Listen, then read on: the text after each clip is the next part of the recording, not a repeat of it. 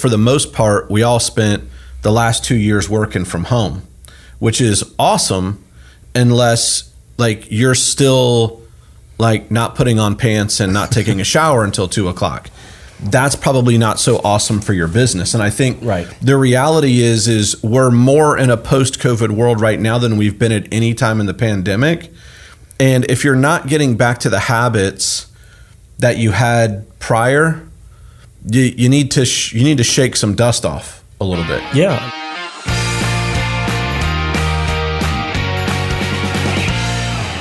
All right, welcome to another episode of the Contacts to Contracts podcast. I am Brian Lovell, always with the super duper amazing co-host. What's up, dude? John Jones. What's up, man? Only because you won't let me take vacation. That's why you're always with me. Listen, okay, well, first of all, before you go down that road, we have video evidence of the fact that you took a vacation. Video evidence. Yes, you talked about your vacation on this show.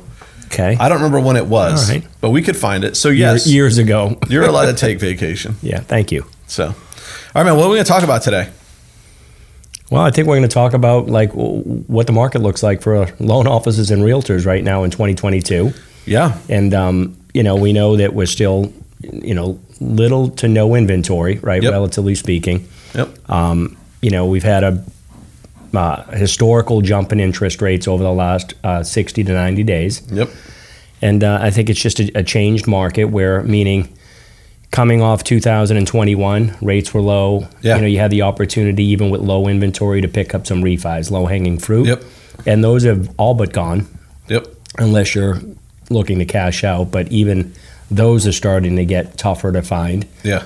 So I think we're going to talk about like maybe your business plan, reevaluate, what you're doing, each day, and take a look at, what you were doing all the way back to 2019. Okay. Some of the activities that got your business back then pre-COVID, and maybe see if you're still doing some of those activities that were successful. Yep. Or have you stopped? Yeah.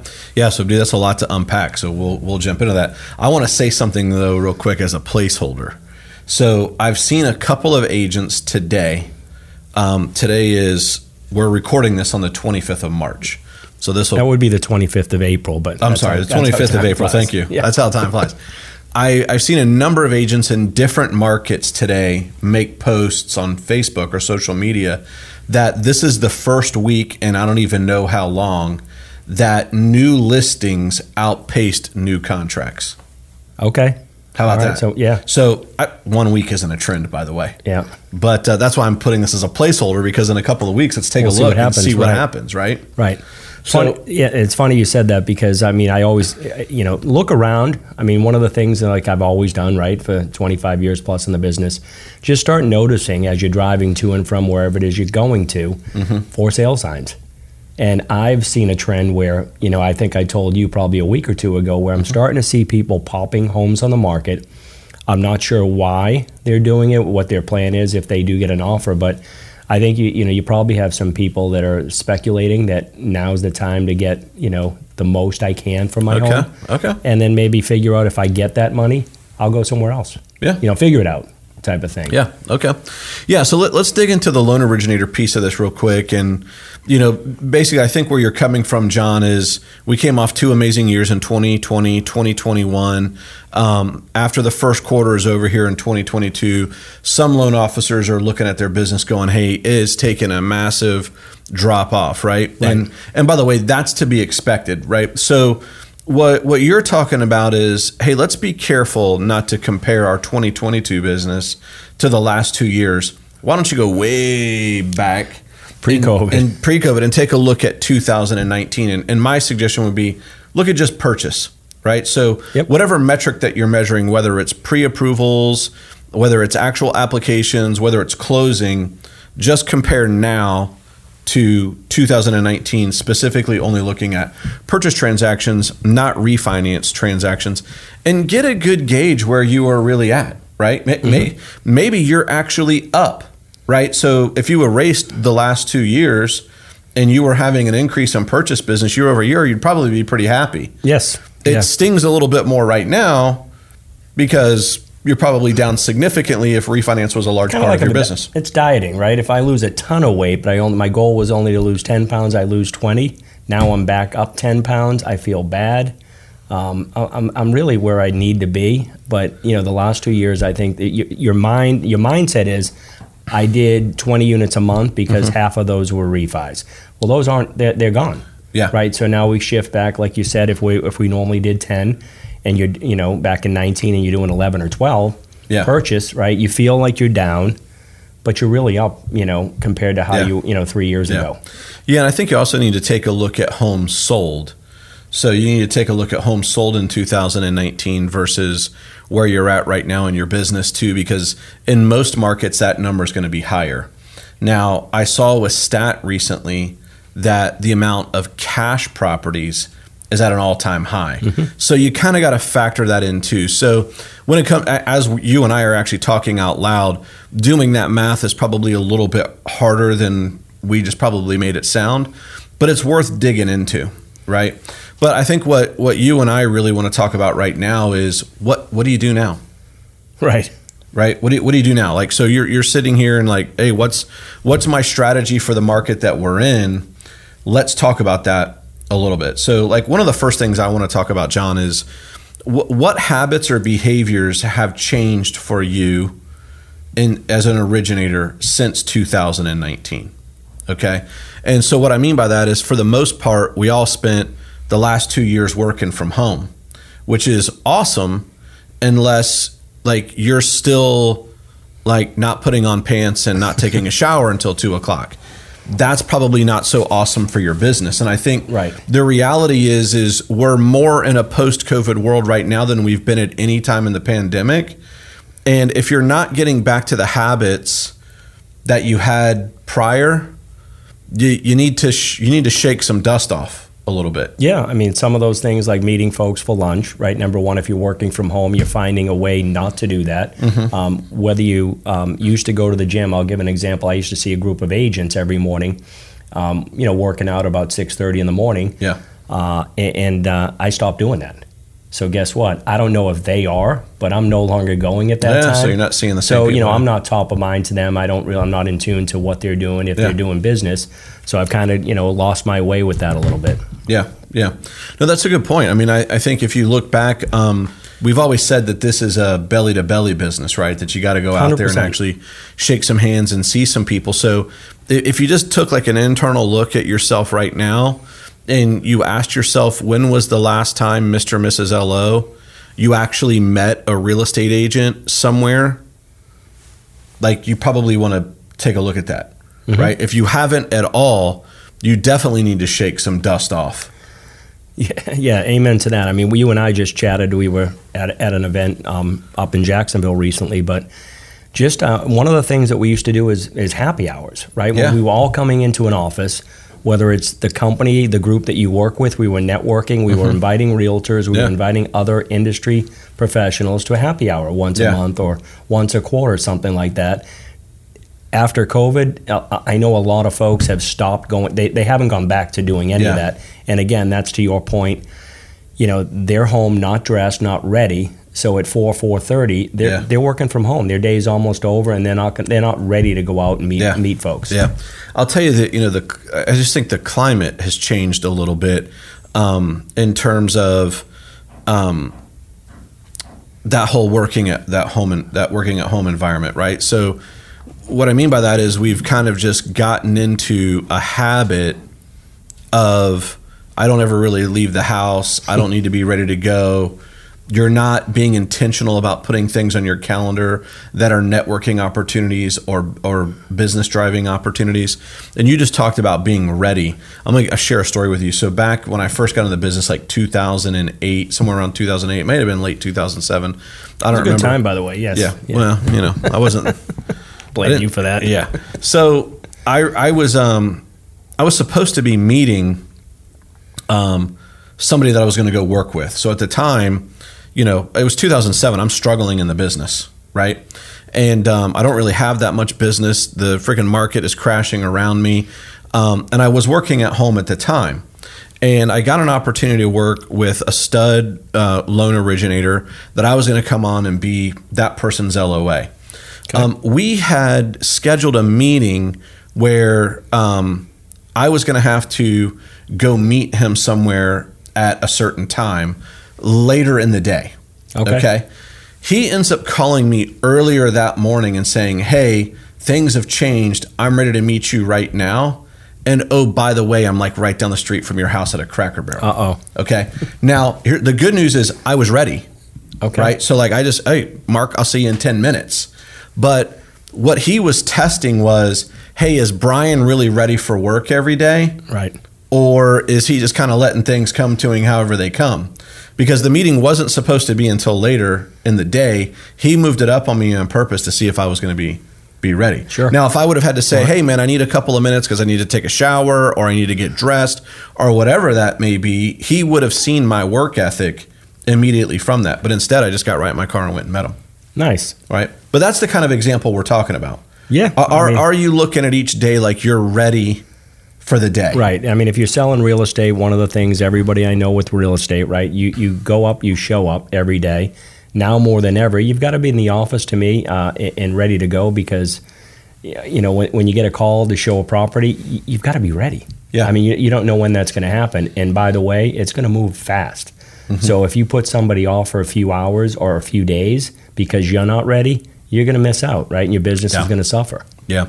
I think one of the other things we need to talk about is like we've been talking a little bit, but a little bit more about activities. Like what are the activities that, if you go back and look at 2019, right? Yep. What were some of the activities that you were doing in 2019 compared to what you're doing now? And we talked about how have your habits or your behaviors changed. Let's be honest, in the last 2 years, did you really have to do a whole heck of a lot to have the best year you've ever had in your mortgage career? No. The answer, is no, right? So you got out of some habits. Maybe you created some bad habits. Now is the time you want to take a look at, hey, what were the good habits I was doing in 2019? Do I need to get back to those? And what are some bad habits that I may have created that are preventing me from, doing as well as I want? By the way, I think one of the ones, like, I'll just, transparent for me, like, I've got to be real intentional about when I start my day, right? Because back pre-COVID, I took some kids to school, right? Which I had to have them, like, I was leaving at like 7:30, 7:45 to take them to school. And then as soon as I was dropping them off, I was headed to the office okay. Well, fast forward to today, now my kids don't need to be taken to school, right? And I'm not coming to the office every day. So it would be very easy to not start a work day until 10 o'clock. Wow. Right? It could be, right? I'm just giving you an example. Or 11. Right. Right? So, like I read a great book by, I can't remember the guy's name, but it's called Atomic Habits. Just look it up on Amazon. But what he talks about is putting triggers in your life, whether they're personal or professional, that are triggers that help you break bad habits.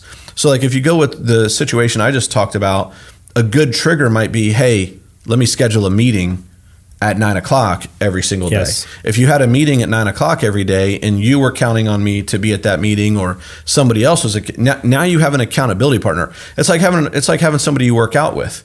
Like, it's easy for me to get to the gym and work out at 7 a.m. when somebody's counting on me being there. Correct. But if that person was never counting on me being there was probably some mornings your alarm would go off at 6:15 and you'd be like, you know what? I'm going to sleep an extra 45 minutes today. Right? But if you set that trigger early in the morning, you can help get yourself going a little bit better. 100%, yeah. Yeah, cool. What else we got? I think we want to take a look at, how you get your business and what type of loan products. Like, let's, for example, if you're feeling a little slower right now, because of the pullback on refinances, right? You feel like you've got a little more time. And then what are you going to do with that extra time? Are you going to invest in maybe expanding your product knowledge? And I think we're starting to see more and more non-QM. Yes. Statistically, it's probably going to triple, if not quadruple, again in 2022. Wow. After 21, it still had a banner year. So there's more.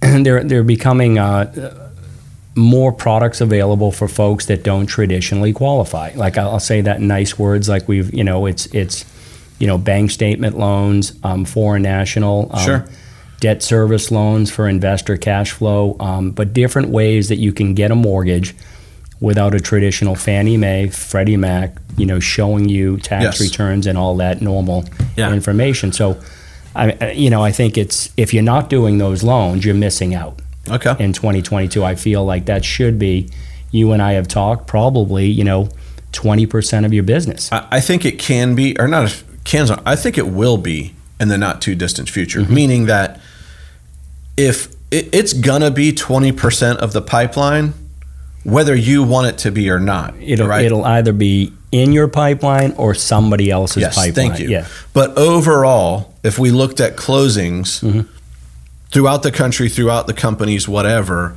I think in the near future, we could see non-QM be 20% of the loans that are closed across the country. So you're right. You're either going to have those in your pipeline or they're going to be in somebody else's. I think the reason a lot of us don't focus on that is we know Fannie Freddie guidelines forward and backwards, right? 100%. We don't necessarily know these new products. We don't necessarily know the guidelines frontwards and backwards.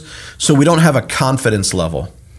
Yeah, I mean, they don't come around that often, right? So when you're only doing it here and there, the last couple of years, let's use it for an example. Every 3 months, you might stumble upon one, an opportunity. But if you don't know how to put it together, how to structure it, you're going to probably say no, right? Yes. And let that deal go somewhere else rather than take it on. Yeah. And let's face it, 21 and 22, you were busy enough that you could say no. And I think in 22, you need to start saying yes. Those are the deals that you want to, show your referral partners that you're able to do, not just, your cookie cutter Fannie Freddie, but I can do out of the box stuff and help win more deals for you. You make a good point. We said on this podcast probably over a year ago that you could do 3 refinance transactions in the same time and effort it takes to do one purchase, right? And the point you were just making is, hey, the deals take a little bit more work maybe. And they might take a little bit more time because you're learning how to structure it and put it together kind of as you go. And what I'm hearing you say at the beginning of this segment was, hey, you need to spend some time working on your product knowledge. Like there's a ton of these products out there. Do you truly know what you can or cannot do? Right. And I think there's from two perspectives you need to look at. One, are you aware enough that you can share with your referral partners, hey, this is something I can do? Right. So one, that's marketing the product. Right. The second one is how many pre-approvals are you doing that you're turning away that there might be an alternative. Right. And I think, let's be honest, like even Fannie and Freddie, we're running DU and LP and it's tightening on the conventional. It's getting harder and harder. It's on the conventional side. Right. So some of these just missed products or some of these other non-QM products, I think it could be in the near future 20% of our closed pipeline. Yeah, 100%. I mean, you've got to dive in and become an expert. And one of the things when I originated going back into the late 90s, 2000s, even if I couldn't do it, in other words, if we weren't signed up with a particular broker that had a particular product, I mean, there's a gazillion, right, as we know. I wanted to know what was out there. So when my agents hit me up with it, I knew it was there. Hey, I can't do that, but so-and-so probably can do that. Rather than, I don't believe anybody can do that. You've got to know what your competitors are selling. Yes. If you want to be an expert, and then maybe dive in and bring to your secondary department or your sales team, hey, maybe this is something, we need to shift gears. Maybe we ought to look and explore into a bank statement program. Yeah. Help us win more deals, help us, build relationships with realtors by offering more products and helping them. No, you're absolutely right. All right, so let me ask you this. How do you feel about niche products? It's huge. Okay. I mean, I think that goes back 30 years, right? So if you're a specialist in something, right, that you can sell yourself as a specialist, you can win. You can become the expert in that product. Okay. Whether it's you've got your reverse mortgage people, right? They're specialists, great opportunity there. Your renovation loan specialist. I mean, nobody wants to touch, again, a product that they don't understand how to put together. And it's, it does take some time and some deals before you get that comfort level. But again, we've seen people that close 40, 50, 60 renovation loans a month. And that's all they do. They tout renovation loans. Same thing on the reverse side, the CP side, construction perm. Become a specialist. Like, take the time now because you're a little bit slower, right? Every quarter and grab a product that, like, hey, let me figure out how to do this. If I can become the expert, I've got time now to figure it out and do it right. And then I can go market it. So. I felt the same way years ago about 203K.